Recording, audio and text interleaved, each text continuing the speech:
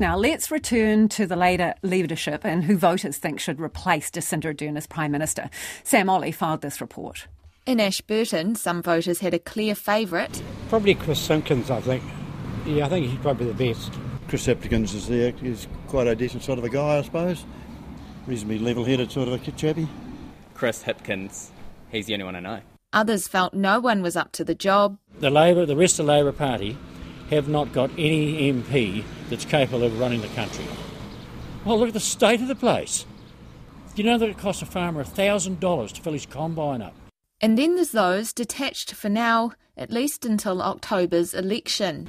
I have absolutely no idea. I'm not political minded.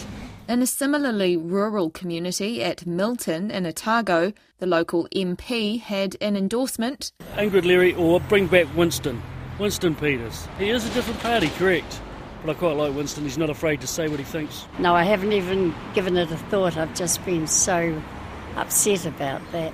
I'm not a Labour supporter, 100% National, so not worried who goes in there, really.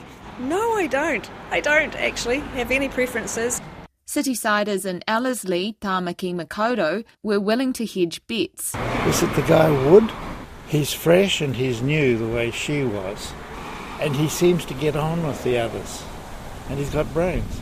Michael Wood seems like a good guy. Chris Hipkins, again a favourite for some. Chris Hipkins, probably the best, or Michael Wood, maybe.